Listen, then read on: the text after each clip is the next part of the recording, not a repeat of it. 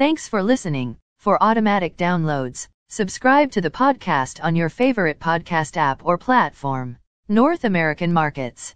S&P TSX was down on the week by 179.08 points or minus 0.84%. Dow Jones Industrial Average was up on the week by 142.54 points or 0.4%.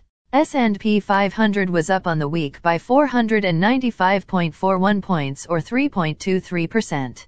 Nasdaq was up on the week by 60.4 points or 1.33%. VIX futures was down on the week by 0.53 points or minus 2.75%. Overseas markets. The Nikkei 225 in Japan was up on the week by 261 points or 0.91%.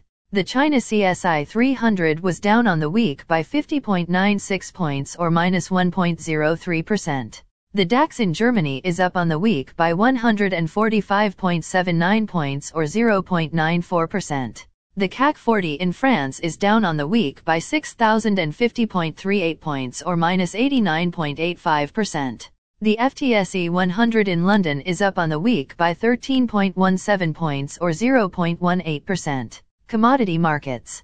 Gold is down on the week by $8.50 or 0%.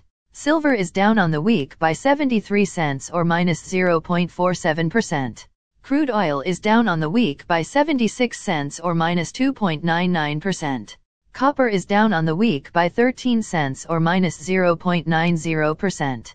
Natural gas is up on the week by 25 cents or minus 2.89%. Corn is up on the week by 1 cent or 6.12%. Soybeans are up on the week by 2 cents and a quarter or 1.25%. Wheat is up on the week by 7 cents or 2.11%. The Canadian dollar is down on the week by minus 0.26 basis points or minus 0.21%. Highlights of this week's news. S&P 500 earnings strong so far. Drama in Rogers Communications boardroom continues.